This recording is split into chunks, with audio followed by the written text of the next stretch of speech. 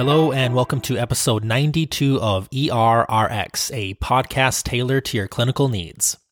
I'm your host, Adis Carrick. This is a huge episode for me because it's the third anniversary of starting the podcast. So this is officially episode 1 of season 4.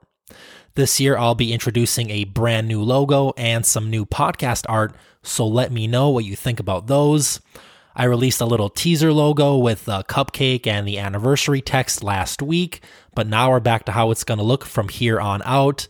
And a big shout out to my cousin Arnell, who designed the logo and the podcast art. If you need anything done, please reach out to him on his website, which I'll post to the show notes.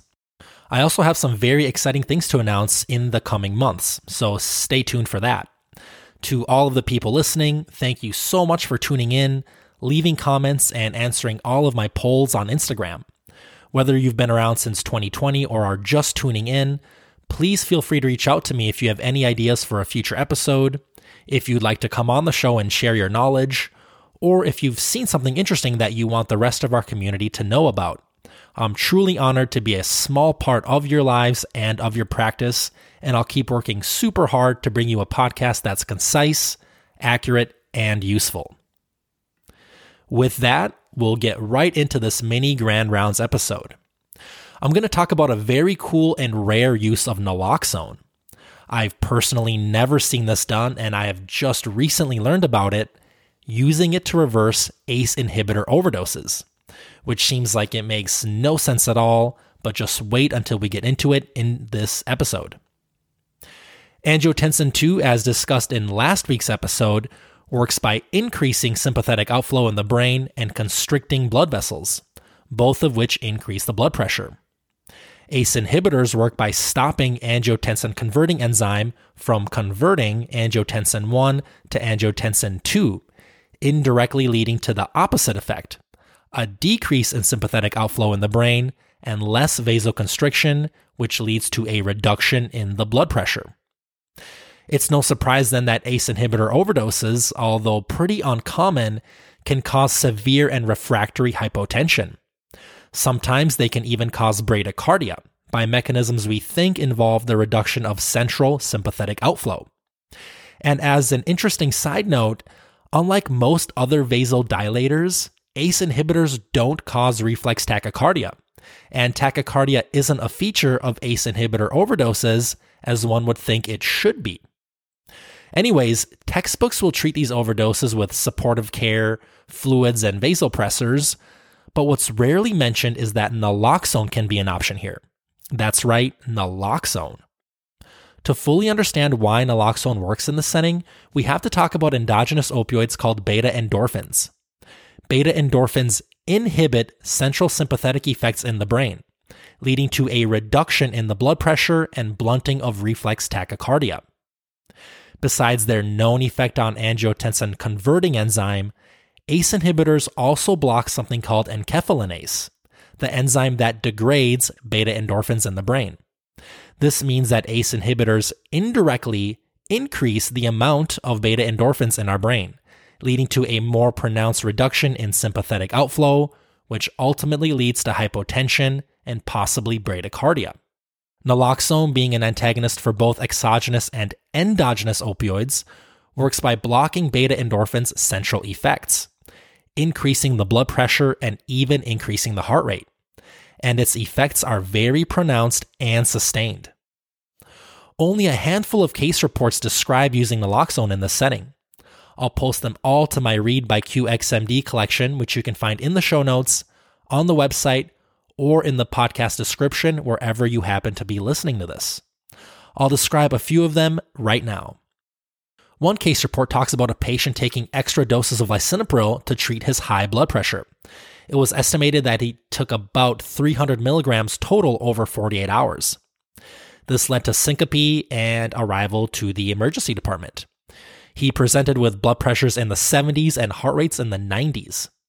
Despite 2 liters of fluids, he remained hypotensive. He then got 0.4 milligrams IV naloxone with a plan to start a continuous infusion if repeat doses were needed. 1 minute after naloxone, his blood pressure went up to the 90s and stayed there without any further intervention. He didn't need vasopressors or any more naloxone doses. He even discharged the next day.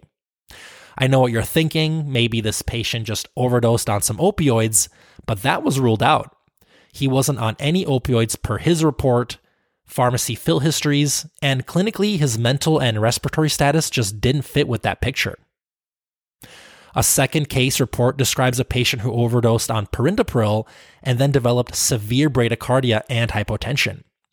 After getting some atropine and a little bit of epinephrine with some response, he was given 2 milligrams IV naloxone, which immediately reversed his bradycardia and improved his blood pressure.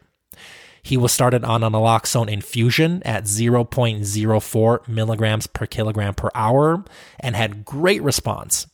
And when the naloxone was accidentally stopped during a shift change, he fell back into severe bradycardia, which again completely reversed once naloxone was restarted. He did need the infusion for 24 hours, at which point his hemodynamics were normal, and then he was discharged 6 days later. Okay, the last case report describes a captopril overdose with about 500 milligrams total that was taken. After gastric lavage and activated charcoal, the patient became lethargic and dropped pressures to the 70s. They gave her 1.6 milligrams of IV naloxone thinking that maybe the patient overdosed on narcotics, and they were surprised to see immediate reversal of hypotension. Within 5 minutes, her blood pressure was 140. In 10 minutes, she got hypotensive again, and once again immediately responded to 2 more milligrams of IV naloxone and didn't need any more after that. And just like in the first case, she was not on any opioids, which was confirmed by a negative tox screen. To wrap up, keep in mind that ACE inhibitors work not only by reducing the amount of angiotensin II and leading to vasodilation, but they also have some central effects on the brain. Endogenous opioids also work in the brain, and they typically lead to a reduction of sympathetic drive. ACE inhibitors block an enzyme that degrades these beta endorphins, making their actions more pronounced and explaining why patients who take ACE inhibitors or overdose on them don't develop reflex tachycardia as we would expect. To treat an ACE inhibitor overdose, along with fluids and of course supportive care, try giving some naloxone. I don't really care what dose you give. Try 0.2 to 2 milligram IV boluses, repeating if needed. Most patients do well with just 1 or 2 doses, but you may have to start a low-rate continuous infusion at around 0.4 to 2 milligrams per hour for some short amount of time. This means you can completely avoid giving vasopressors. So this is really interesting, but still some questions remain. One is, why does naloxone have such a prolonged effect in this setting, with most patients only needing 1 to 2 doses, but it doesn't have such a long effect when treating opioid overdoses?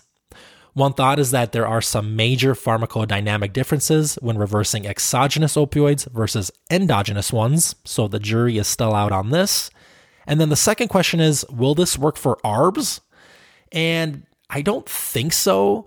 I couldn't find anything in the literature to support this, which makes sense because I don't think they inhibit enkephalinase or increase the amount of beta endorphins like ACE inhibitors do, but I'm happy to be corrected on this if I am mistaken. And just as a point of clarity before we wrap up, in this setting, it's also not unreasonable to try Giapreza, our synthetic angiotensin II, with some case reports showing this could be an option for patients who don't respond to pressors or naloxone.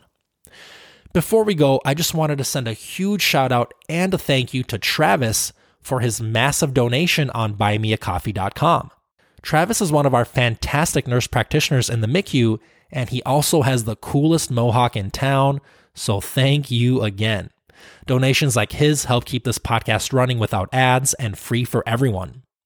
As always, thank you so much for your time, and thank you for wanting to learn more about pharmacotherapy. If you have any comments or anything you'd like to add to this episode, please give me a shout out on the ERRX Podcast Instagram page or reach out to me directly on errxpodcast.com. I'd love to respond to all comments and criticisms.